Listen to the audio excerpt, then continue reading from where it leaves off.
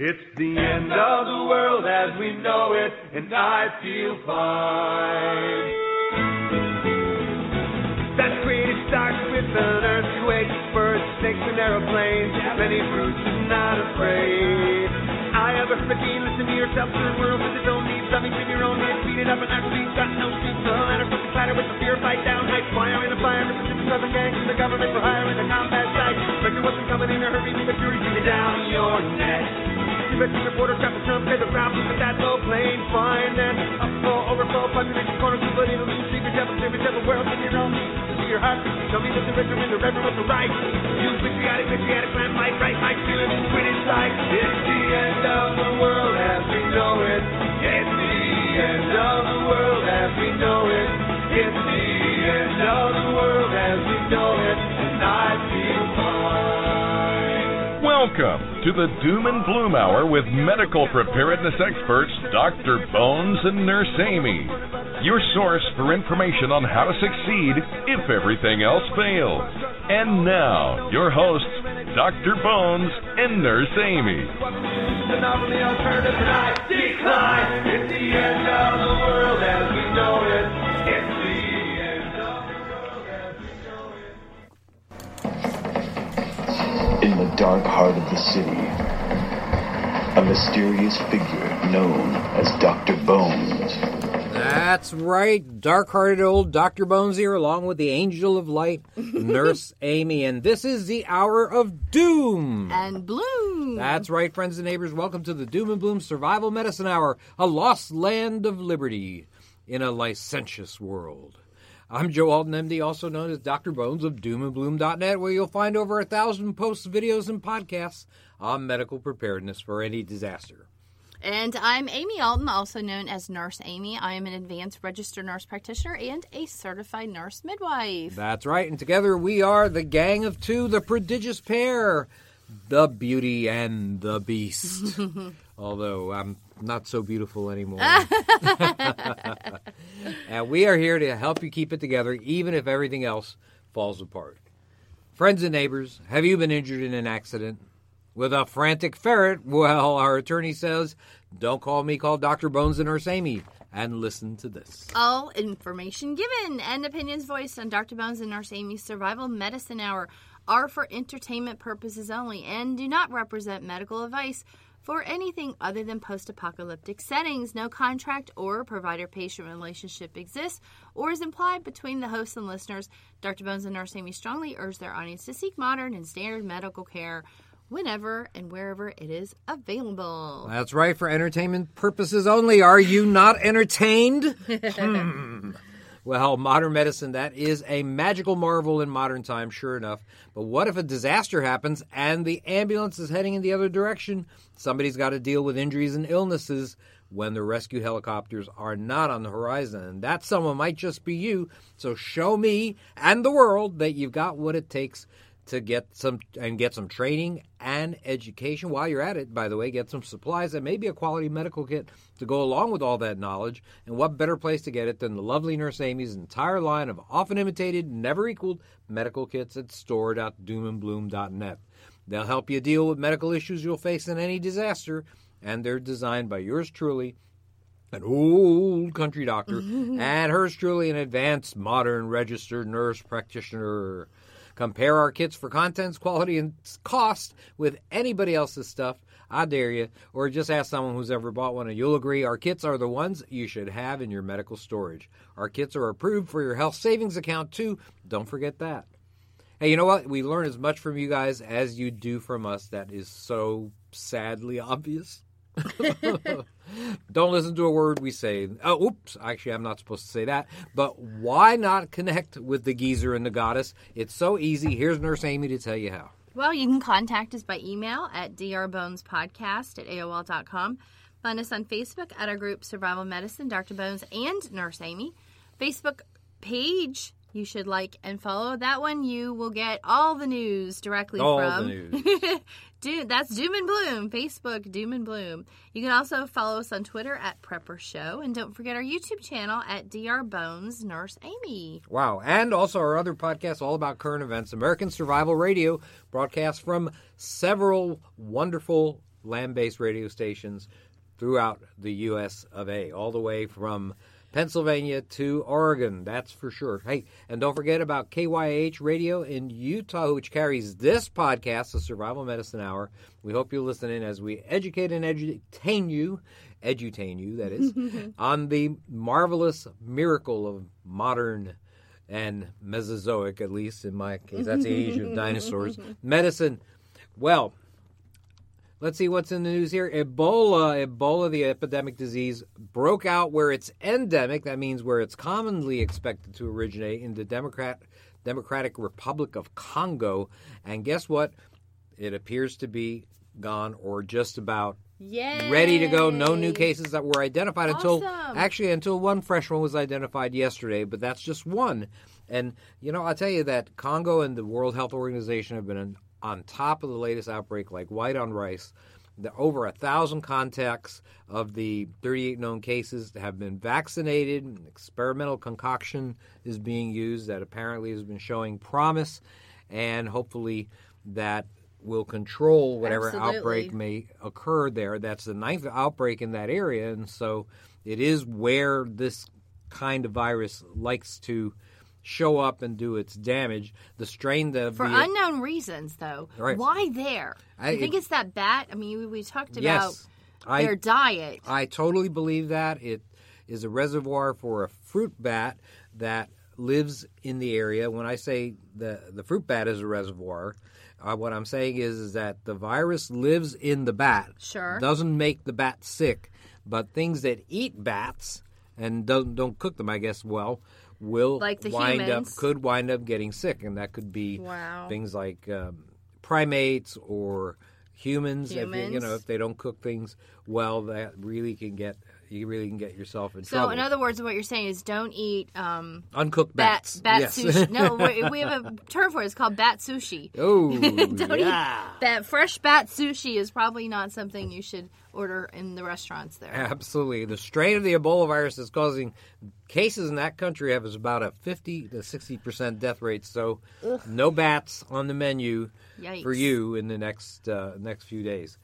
Well, school is out. And a great way to teach your family survival basics is by taking them camping. Yay! Maybe not in the Congo, but no. But at your local national park, perhaps.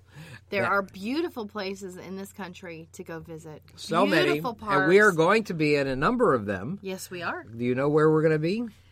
We're going to be near Big Sky, Montana. That's right. We're going to be doing a class in Bozeman. We'll be also going to the Wilderness National Medical Conference there in Big Sky. Yep. And that's going to be at the end of July. I think there's a couple other parks around there, too, that we can see. Right. And our class is going to be in early August, so you can check that out at classes at August 4th. August 4th at store. Well, be specific this time. Oh, I'm sorry. at our classes page over at doomandbloom.net. We're also going to be in a number of other. How about we're going to be at home? We're going to be home. Yeah, we're doing for the July 14th survival medicine class. It's an 8-hour class. It's going to be at our warehouse, and you can find that information on the doomandbloom.net medical classes page. There's just a tab at the top that says classes. Push on that, and you'll see actually all three of these. So we have July 14th in Weston, Florida. We have August 4th in Bozeman, Montana. And the third one, which I don't think we've mentioned yet, is also near a national park, the Great Smoky Mountains National Park. Yep, and that is in Kodak. No, I always say that wrong. Kodak, Tennessee. It is Kodak, though, right? But it's spelled a little bit differently. Kodak. No, that is actually how the camera company spells Kodak. Oh. If that's what you're talking about. There is an Alaska town called Kodiak. Long.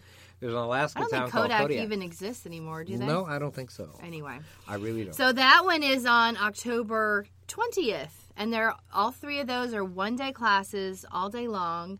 The two of them that are not in my warehouse are, one of them's in a Hampton Inn. So it's very nice hotels. Sounds good to me. Hey, I am re-recording a portion of the show right now. It was at this moment that we had a lightning strike, and it actually knocked out. Totally messed up the Right, microphone. totally messed up our microphone, and we had static for And about we 30 minutes, 20. Wait, hold on.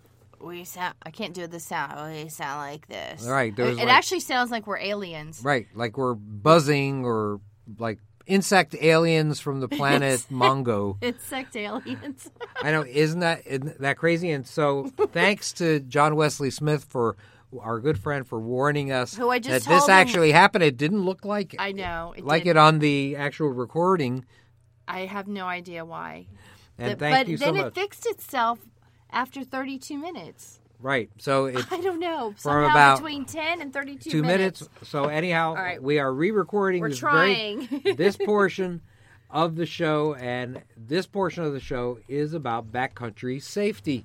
School's out, and it's a great time to teach your family some survival basics by taking them out into the backcountry, doing a little camping, maybe not in the areas where they have Ebola right now in the Congo, but at your local national park.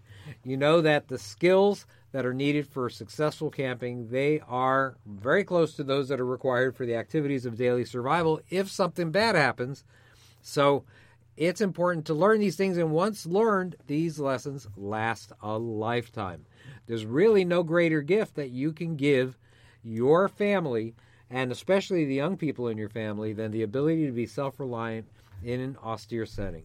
Camping trips, these things create bonds and memories that last a lifetime, but a poorly planned campout can become memorable in a way you really don't want it to be, especially if somebody comes injured. It's called bad memories, Sonny. That's right. Remember that terrible time you broke your leg? Yeah, that terrible camping trip we had. Remember when you burned your hand on the campfire? I know. Oh my gosh. Well, anyhow. We don't want any of those things to happen. We don't. So heed these lessons. That's right. You know that a few preparations and evaluation of your party's limitations can help you enjoy a terrific outing with the people that you care about, and maybe impart some skills to some of them that would serve them well in darker times. So let's see. My limitation would be steep hiking. Steep hiking. I don't want a steep hike. Because you run out of gas. I think it's because we live at sea level. I think that has something to do with it. That suddenly climbing up a mountain makes me really out of breath. Plus, I'm older now. We won't talk about that. But I'm also afraid of spraining my ankle when we're, into the mountain. Yeah, 3 or 4 miles in. Falling, right. For me, I'm worried about falling. I feel like I'm a little bit of a klutz. I've always been a klutz. This is nothing new. So I know when we hike, you're really good about, telling me you walk ahead of me if it's narrow, and you tell, oh, honey, there's some rocks here. Be careful. Step over here. That you're always watching out for me, and I really appreciate it. But that would be one of my limitations. I would say I don't really want to hike up. I can camp, but just keep me kind of level. Don't make me climb. I love the mountains, and I love doing mountain hiking, and, Yes. and even in the past, even when it was steep. When I was younger, I used to do Charlie's. We have done some things. We have climbed some seriously steep. I mean, not Mount Everest, but when I was younger than that, I climbed Charlie's Bunyan and some of the other steeper, moderate to steep hikes in the Smokies, parts of the Appalachian Trail that a lot of people don't go on. That was all I can describe. Charlie's Bunyan is hairy. That's right. Parts of it are pretty hairy. A hairy trail. There you go. Hairy, scary. Well, anyhow, if you haven't been camping much, don't start by attempting to hike these things or the entire length of the Appalachian Trail. Start by hiking maybe the entire width of the Appalachian Trail. What do you think about that? Right. That's what we started off with, and work your way up from there. Begin by taking day trips to national parks, your nearby lake maybe. Set up a tent, make a campfire, see how it goes. When you don't have to stay in the woods overnight, and once you have that under your belt, well, then you can start planning your overnight outings.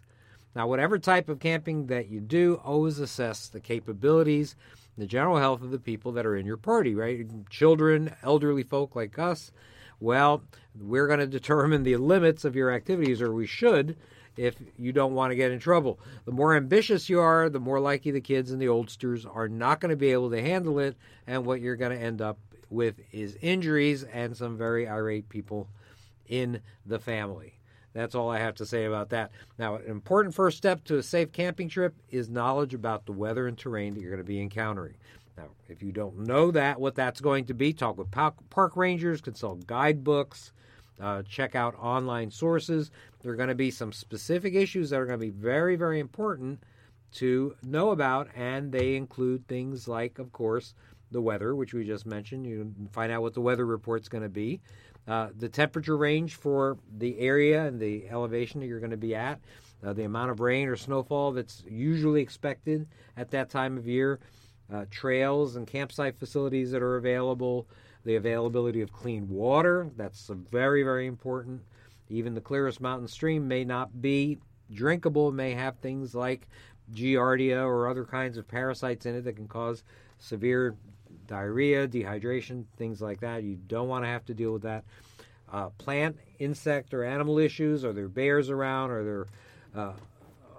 Is there a season where there are hornets all over the place? Who knows?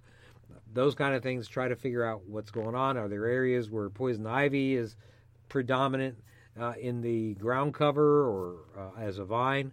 And, of course, it's important to know how to get help in an emergency. How do you connect with park rangers and the people that might be able to help you if there is somebody lost or somebody that's ill? Now, a very common error that campers and even survivalists make is not bringing the right clothing and equipment for the weather and terrain. If you haven't planned for the environment you're going to be camping in, you have made the environment your enemy, and believe me, it is a very formidable one. Although spring and fall have the most uncertainty with regards to temperatures and weather, you can encounter storms in any season. Always make sure you take enough clothing to allow layering so you can deal with the unpredictability of the season. That's so important. Now, if you're in high elevations, remember there's a wind chill factor that can make you hypothermic.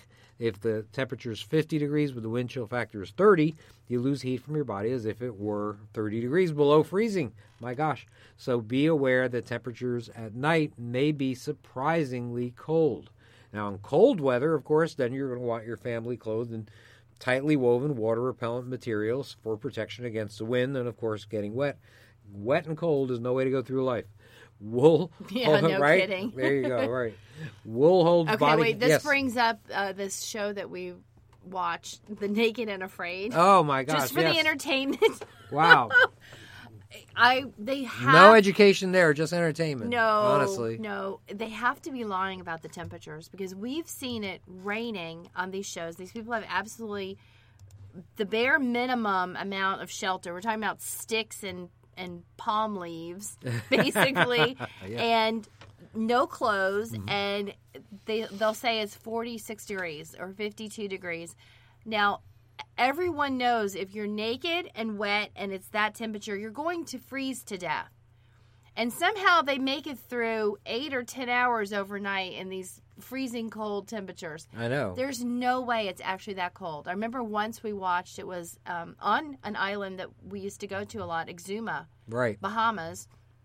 And they said it was, I don't know, 50-something on the island. I don't think it ever gets down there. It has probably never been that cold in Exuma because it's pretty close to the equator. It's getting there. So it's kind of a consistent temperature. There's not a lot of variation there. Right. I guess you can get cold by being in the sea breeze, so to speak. I don't know. Maybe this from was the a wind from the ocean. wind chill factor temperature that yes. they're doing. They're kind Most of likely. pushing that a little bit.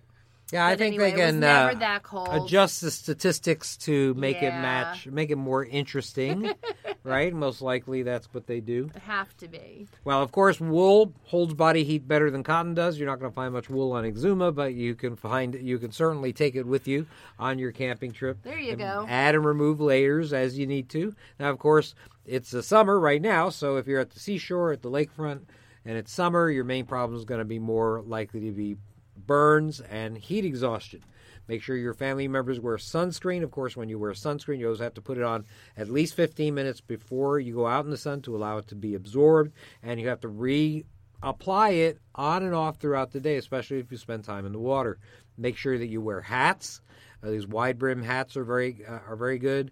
Light cotton fabrics. Plan strenuous activities, mostly for the mornings when it's cooler, or maybe sundown if that's possible.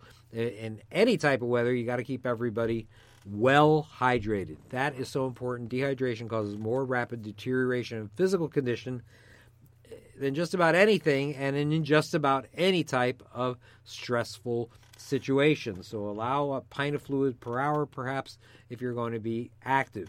The most important item of clothing is, in my opinion, your shoes. Your shoes. If you got the wrong shoes for the outing, you are going to regret it.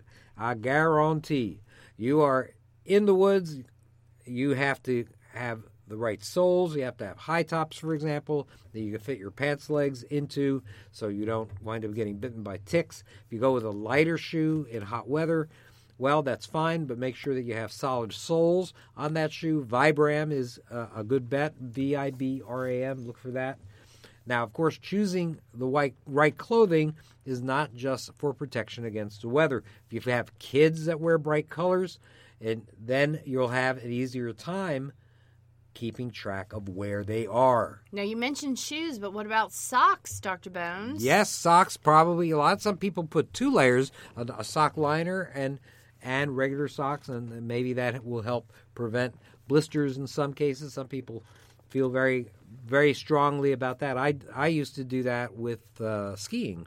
We had a couple of pairs of socks that we put on a light liner and the heavier sock. Absolutely. That's right. Long pants and sleeves will give you protection against insect bites that can transmit disease, such as Lyme disease caused by ticks. We'll be talking about that a little later on in the show.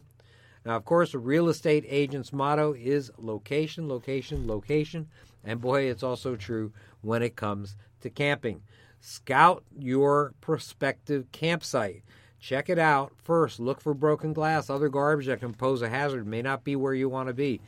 You can't depend on other campers to pick up after themselves, so make sure that you check out the place that you're going to want to be hanging out at. Look for evidence of animals or insects nearby. Is there a hornet's nest nearby? Is there a beehive? Bear tracks. Or bear tracks or bear droppings nearby? Oh, Very my gosh. common in the Smoky Mountain National Park, I will tell you. Yeah, there are lots of bears there. Big population. That's right. Advise the children to stay away from any animals. I mean, of course, the bears, but even little cute fuzzy chipmunks can bite you, so just beware. Of course, if there are berry bushes nearby, you can bet that it's on the menu for animals, and including bears, so watch out for that.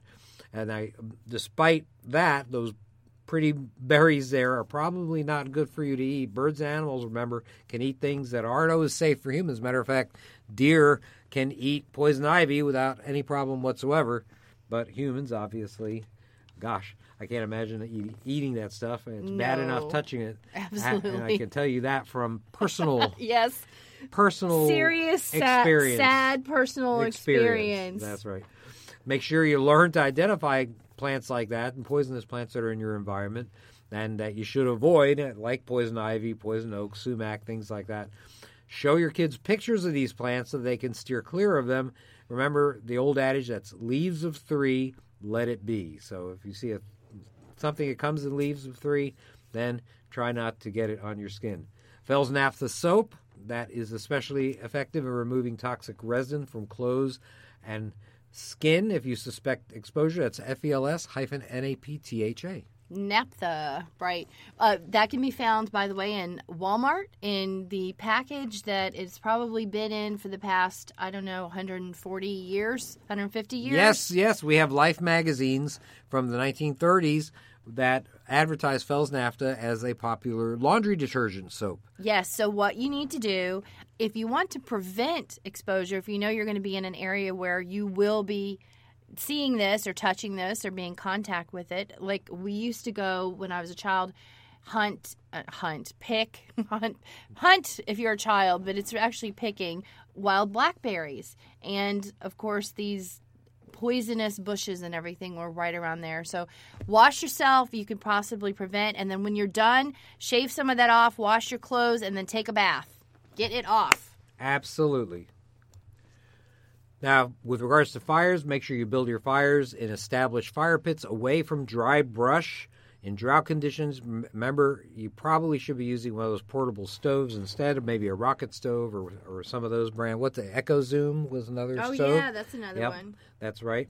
Those are good stoves that are useful and won't have just a fire floating, just flying around all over the place and setting the dry leaves on fire. Children, by the way, are fascinated by fire, so watch them closely. You're going to be dealing with a lot of burn injuries. Food, especially cooked food, should be hung in trees in such a fashion that animals can't access it. Remember that animals are drawn to food odors, so use resealable plastic containers if you can get them. Now, if you camp near a water source, realize that even the clearest mountain stream may have parasites, so water sterilization, basic to any outdoor outing. Of course, there are water sterilization tablets that serve this purpose. Bleach will do well, a little bit of bleach. Certainly boiling water, very useful. You might carry a portable filter like the Life Straw or the Mini Sawyer. You can check these out on our store at store.doomandbloom.net. These are light, effective, add pretty much nothing to your backpack, but they will get rid of just about every pathogen that is common in water in national parks in the backcountry. Now, few people can look back to their childhood and not remember a time when they lost their bearings, got a little bit lost. And your kids should always be aware of landmarks near the camp or on trails. So what you need to do is to make sure you show them what the landmarks are near the trail or near your campsite so they can always make their way back to it. It's a great skill to teach the youngsters to be situationally aware that way. And, of course, you might teach them how to use a compass, too. That's, I think, very useful, and give them one to have on them at all times. Now, another good thing to give each kid is a loud whistle that they can blow if you get separated. 3 blasts is a universal signal for help. If lost, the kids make sure they stay in a secure spot. Don't have them roaming around blowing whistles, and you're roaming around blowing whistles and trying to reach each other. Have the kids stay put. So tell them to do that, when you're telling them how to plan in case they get lost. Of course, if you have cell phone service where you are, well, there you go. There's your option. Now, bug bites, even kids in protective clothing still wind up with insect bites, so remember to carry antihistamines like Benadryl, sting relief pads, calamine lotion to deal with allergic reactions. You might consider asking your doctor for one of those prescription EpiPens. They're sort of expensive, but very useful in case there's a very major, severe allergic reaction to a toxin from an insect bite or maybe poison ivy or something like that. These are useful things to have, and they're meant to be used by the average citizen. Citronella-based products also helpful. You can put it on clothing. I'd rather put it on clothing than skin because it seems to absorb too easily on skin. You just have to continually put it on skin. That is something you can do, but putting it on clothing is probably a good idea as well. Repellents for the skin that would contain something like DEET, D-E-E-T, that's also useful, or oil of lemon eucalyptus, that's also good.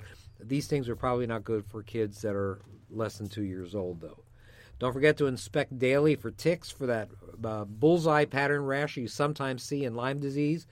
And I mean it when I say daily, because if you remove the tick in the first 24 hours, you rarely will actually contract the disease.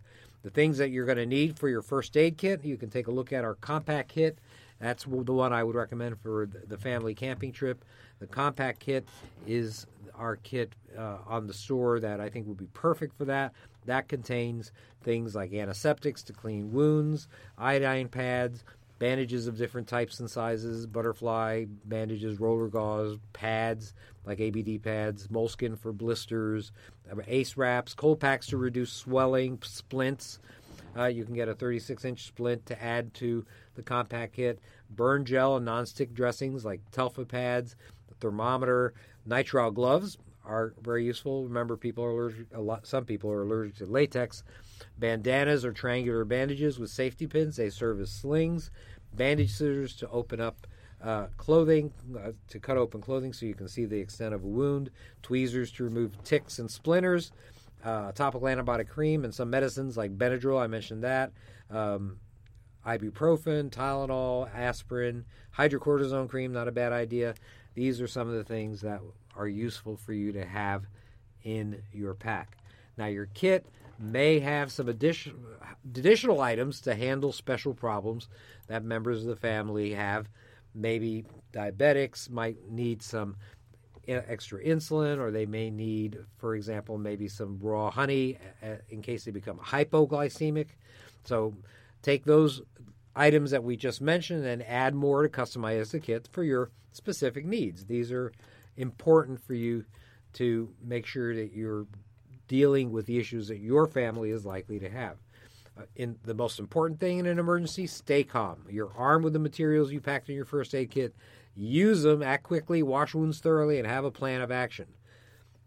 That's important. Now, the great outdoors is a wonderful place. Has risks, though, not just falling off a cliff or drowning in the ocean, but the risk of infectious disease. And one that has both short and long-term effects is Lyme disease, which is spread through the bites of ticks infected with a bacterium. That bacterium is called Borrelia burgdorferi. Borrelia burgdorferi. Blah, blah, blah. Say that 3 times fast. I know, right? Lyme disease can be found on both coasts, really anywhere that a black-legged or a western black-legged tick species exists.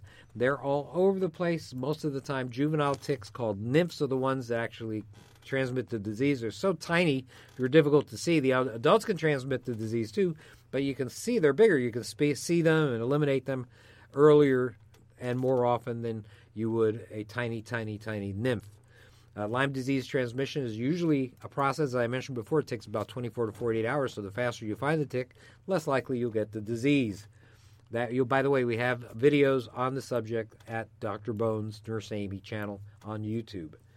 Lyme disease has a variety of signs and symptoms, some of which are seen early, say the first 2 or 3 weeks, and others that occur over a period of months.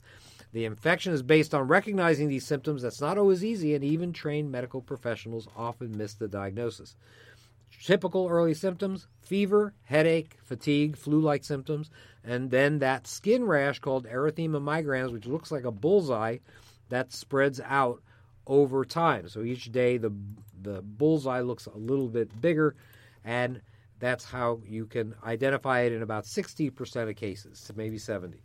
If left untreated, you progress to a worse situation that is chronic Lyme disease, and all sorts of things happen. Infection spreads to joints, spreads to the heart, to the nervous system.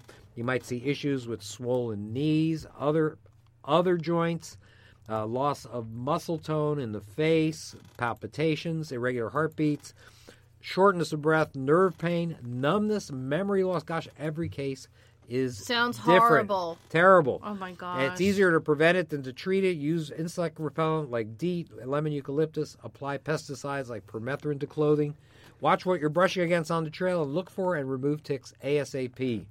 Remember, antibiotics can kill the microbe that cause it.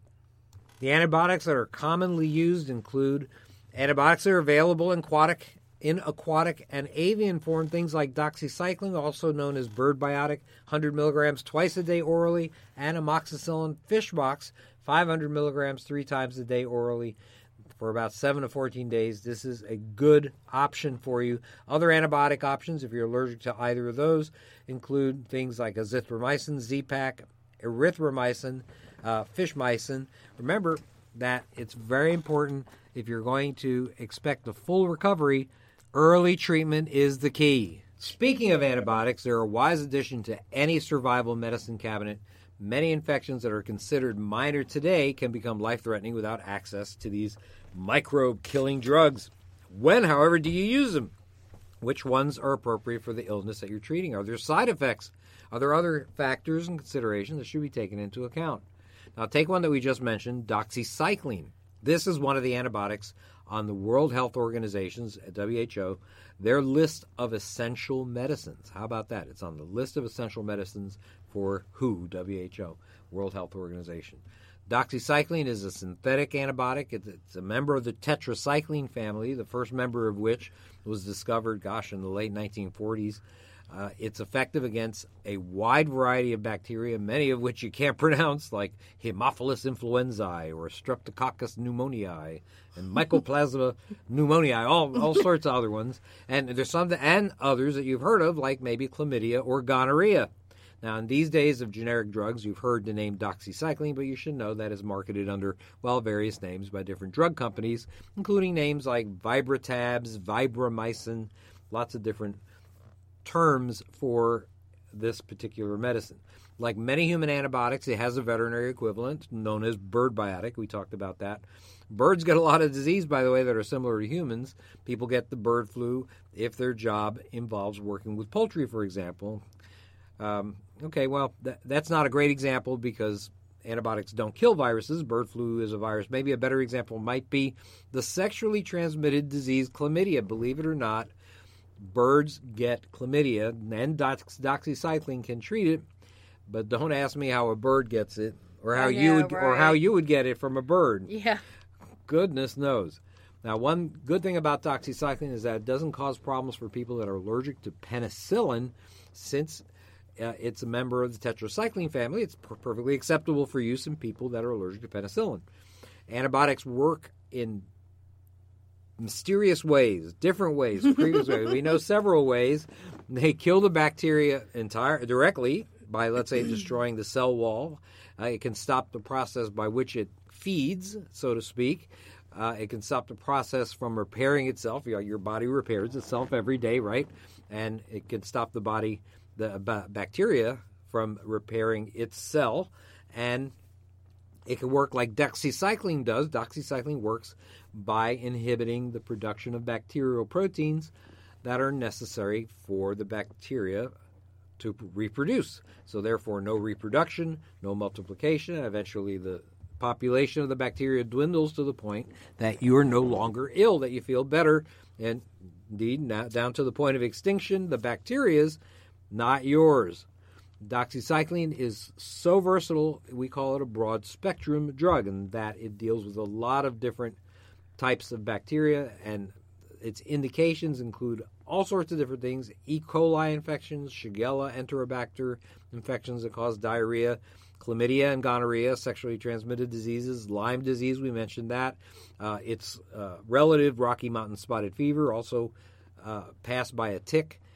It can even affect and cure previously pandemic diseases like cholera, plague, anthrax. It can do damage to bacteria that cause common things like gum disease, gingivitis, boils, folliculitis, acne, really common things. Also is used to deal with some pneumonias, some urinary tract infections, some upper respiratory infections, MRSA infections, methicillin resistant staph, which has been such a problem. It can help prevent malaria, and it actually kills some parasitic worms, not by killing the worms themselves, by killing bacteria in the parasitic worms' guts that they need to survive. Wow. So it is a pretty useful item to have in your survival medicine cabinet. Now, every drug, of course, has its side effects and reasons not to use it, also known as contraindications, and doxycycline is no different. Now, you can use doxycycline in children for specific things like Rocky Mountain spotted fever. Otherwise, you are not to use doxycycline for kids under the age of 8 because it has a tendency to discolor the teeth of children. It has not been approved for use during pregnancy. It passes into the milk of breastfeeding mothers, so you cannot or you should not use it in those circumstances. People with kidney disease, liver disease shouldn't take it either. And if you're allergic to any medicines in the tetracycline family, well, that's another good reason to avoid taking doxycycline.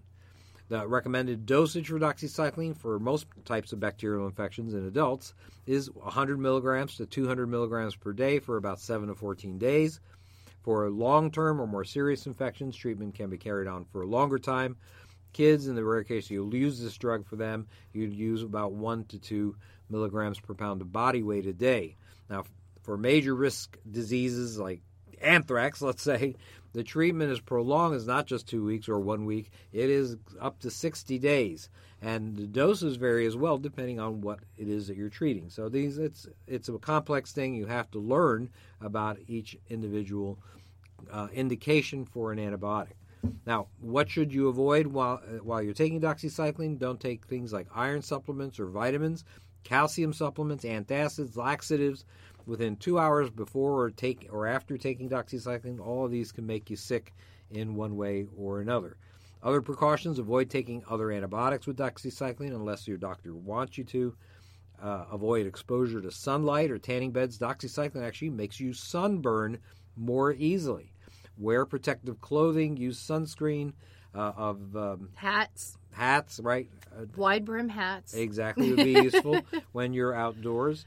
Now, you may have heard that drugs in the tetracycline family have been reported to cause kidney toxicity when they expire. So if you use expired tetracycline, for example, there was a big story there that it caused these kinds of toxicities in some cases.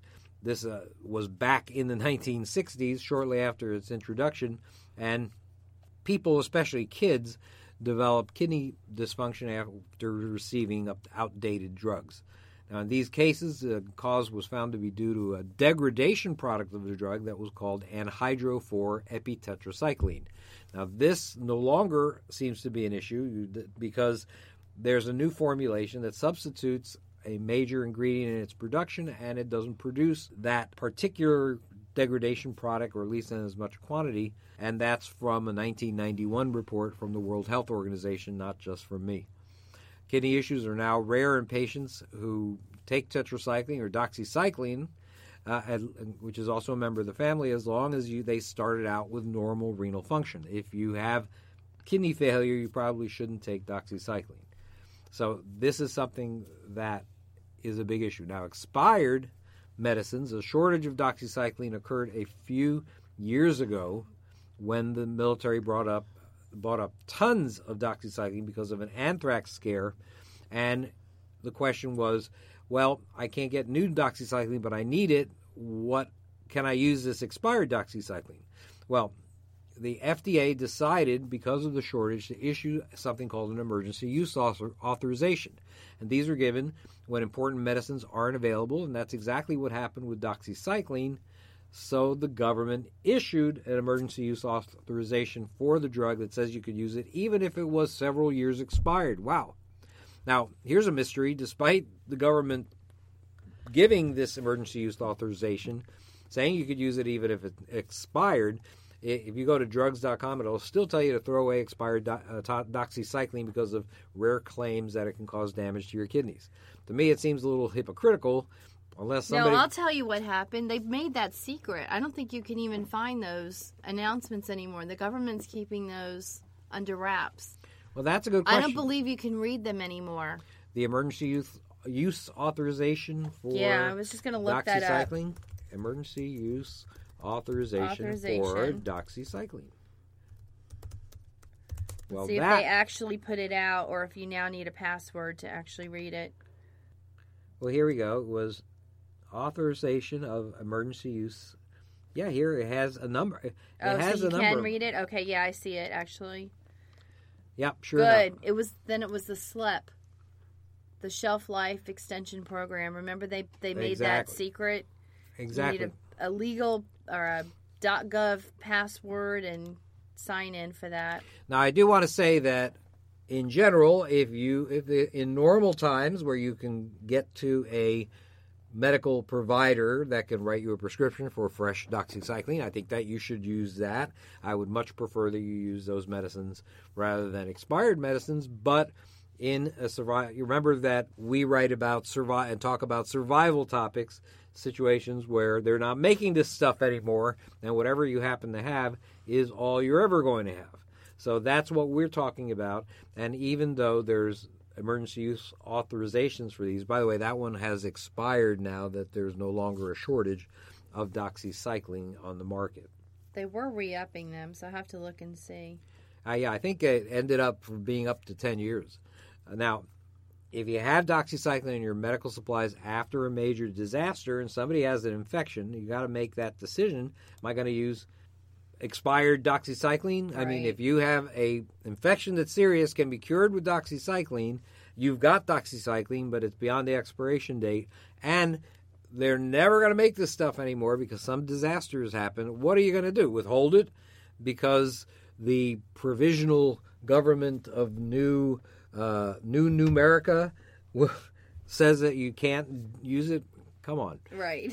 You're going to use it because you're going to want to save that person. Even if the medicine is not at 100% potency, it probably will have some effect. Now, it's still, like I said, in normal times, use fresh medicines. Now, in a survival setting, you're going to be most likely using doxycycline to deal with infections causing diarrheal disease and dehydration, because water sterilization, bad water, is going to cause the most, I think, unnecessary deaths in times of trouble. And remember that you always have to start off with hydration and symptomatic relief, antidiarrheals, if there aren't a lot of other symptoms. It's probably going to go away on its own, by the way. We've just keep giving them clean water and keep them hydrated. But, of course, if you have somebody who has a prolonged diarrhea lasting more than 3 days, or diarrhea with high fevers, or other kind of issue, well, you might have to use an antibiotic. The problem is that the risk of a lot of the antibiotics is their side effects, and side effects are often including diarrhea. So this is something that's important for you to know, that sometimes medicines may worsen the situation instead of making it better. You just have to be careful. Now, how should you take doxycycline? You take it with a full glass of water and drink plenty of liquids while you're taking the medicine. Most brands of doxycycline can be taken with food or milk if the medicine upsets your stomach, and different brands of doxycycline will have different instructions about that with regards to food and milk, by the way. You can open a regular capsule or break up a regular tablet and sprinkle the medicine into a spoonful of applesauce to make swallowing easier if you have somebody who has trouble swallowing, or in the rare case where it may be used on a child. And as a matter of fact, by the way, that's how the veterinary equivalent of doxycycline comes these days. It comes in a powder. I think they were concerned that it was looking too identical to the actual human version, so now they changed it, just made it a powder. I don't know why they made that decision, but in any case, it's still 100 milligrams of doxycycline, just happens to be in a powder. If you use that, make sure you drink it all up. Don't save any for later, so you get the entire dose. If you have doxycycline in a delayed release version, don't crush, break, or open a delayed release capsule or tablet. That one is not one that you should be crushing. You want to swallow that pill whole in order to get the delayed release effect of it. If not, you might wind up getting the entire effect immediately, right, and it might be too much medicine for you at the present time. There are a lot of different medicines, by the way, that are like that. So if you have delayed release medicine for diabetes or delayed release medicine for high blood pressure, things like that, then you always take it whole as directed. Don't chop it up, don't crush it.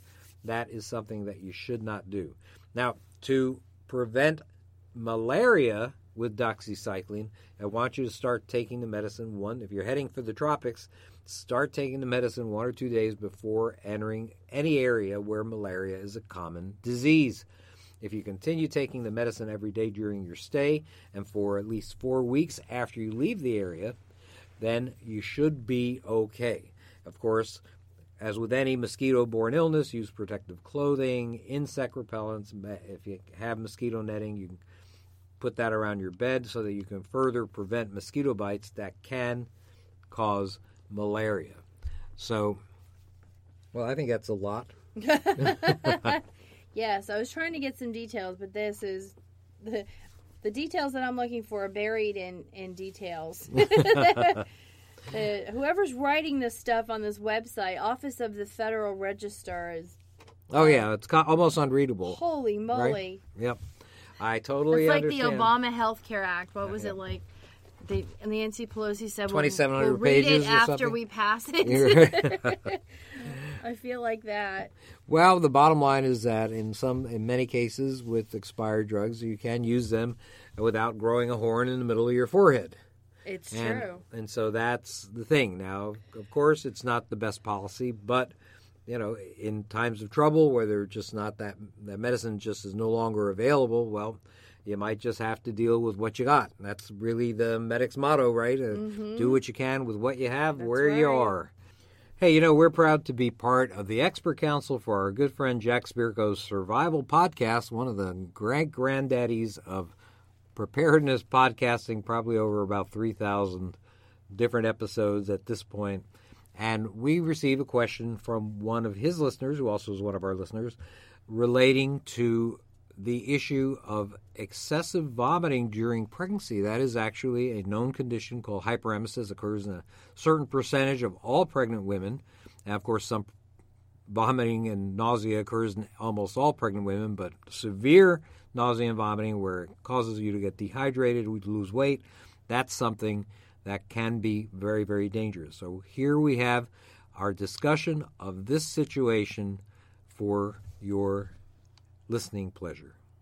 Today's question for the expert council is from John from Missouri, who asks, what are ways of dealing with severe pregnancy nausea above and beyond doctor's meds? Wife and I are currently expecting 16 weeks along, and she's been dealing with constant and severe nausea. She's on 3 different anti-nausea medicines and still throwing up once a day or more. As the pregnancy has progressed, it's gotten worse. She has asthma. I'm truly worried that between the two might cause major complications. We've had 1 miscarriage already. I fear for her life and the life of our child. 2 trips to the emergency room and 2 extra appointments with her lady doc. We're using ginger and an adjustable base bed, but is there anything more we can do? Seeking your wise counsel, John from Missouri. John, nausea and vomiting during pregnancy are common symptoms, but a small percentage of women have a severe version known as hyperemesis gravidarum. No one's sure what causes hyperemesis in 3% of human pregnancies, but it's been in the medical literature for centuries. The good news for your wife is that the majority of women with this problem will be better by, say, maybe 20 weeks or so, although a small percentage continue to have some nausea and vomiting throughout the pregnancy. The main thing that's important for you to monitor is her weight gain and her hydration status. If she's just vomiting once a day on the current medications, hopefully that means that she's not terribly dehydrated, not losing a lot of weight. The worst cases of hyperemesis may vomit a dozen times a day or more and show significant weight loss. You didn't mention what medicines that the obstetrician has your wife on, but there are a number that are known to decrease the severity and frequency of vomiting. I can't say much, however, about what I would add without knowing this information. I do think it's important to consult with your asthma doctor and the obstetrician to make sure that the interaction of asthma and vomiting meds are safe. Now, from an alternative standpoint, I can tell you that pressure points on the inside of the wrist actually have some scientific data that say they may make a difference in women's vomiting during pregnancy. Some women report improvement also with methods like acupuncture and hypnosis, although the hard data is sort of difficult to find. In the worst cases, outpatient or home intravenous hydration should be offered to you as an option. This is a type of therapy that can be done at home in many cases and will assure adequate fluid intake. If weight loss is an issue, IV feeding can also be given for a period of time until your wife improves. Now, dietary modification in patients with nausea and vomiting may also make a difference. Eat frequent small meals when hungry, regardless of whether it's normal mealtime or not. Avoid fatty or spicy foods that have strong aromas. Increase intake of bland or dry foods like plain toast. Crackers in the morning may be helpful, maybe Jell-O, maybe chicken broth. Increase the intake of carbonated beverages like ginger ale. And some people note improvement of nausea and vomiting just by decreasing activity and increase the amount of rest. Sometimes being outside where kitchen or pet odors may be less strong might help. Herbal treatment includes things like ginger, peppermint, lemon, grapefruit, avocado, bland carbohydrates like rice. And from a vitamin standpoint, food containing B6 is thought to be a natural way to treat nausea. John, it's important to relay your concerns in no uncertain terms to the doctor. Ask specifically what methods haven't been tried yet that might help. With any luck, your wife will be through this phase of her pregnancy soon, and you'll have a healthy mother and baby at the end. This is Joe Alton, MD, that old Dr. Bones, wishing you the best of health in good times or bad. Thanks for listening. Hey, besides subscribing to doomandbloom.net's newsletter and getting a copy of our Survival Medicine Handbook, don't forget to check out our entire line of medical kits and supplies at store.doomandbloom.net. You'll be glad you did. That's all we have for this week's episode of the Survival Medicine Hour. Say goodbye, Kitty Pie. Bye-bye. We'll be back next week. Bye now.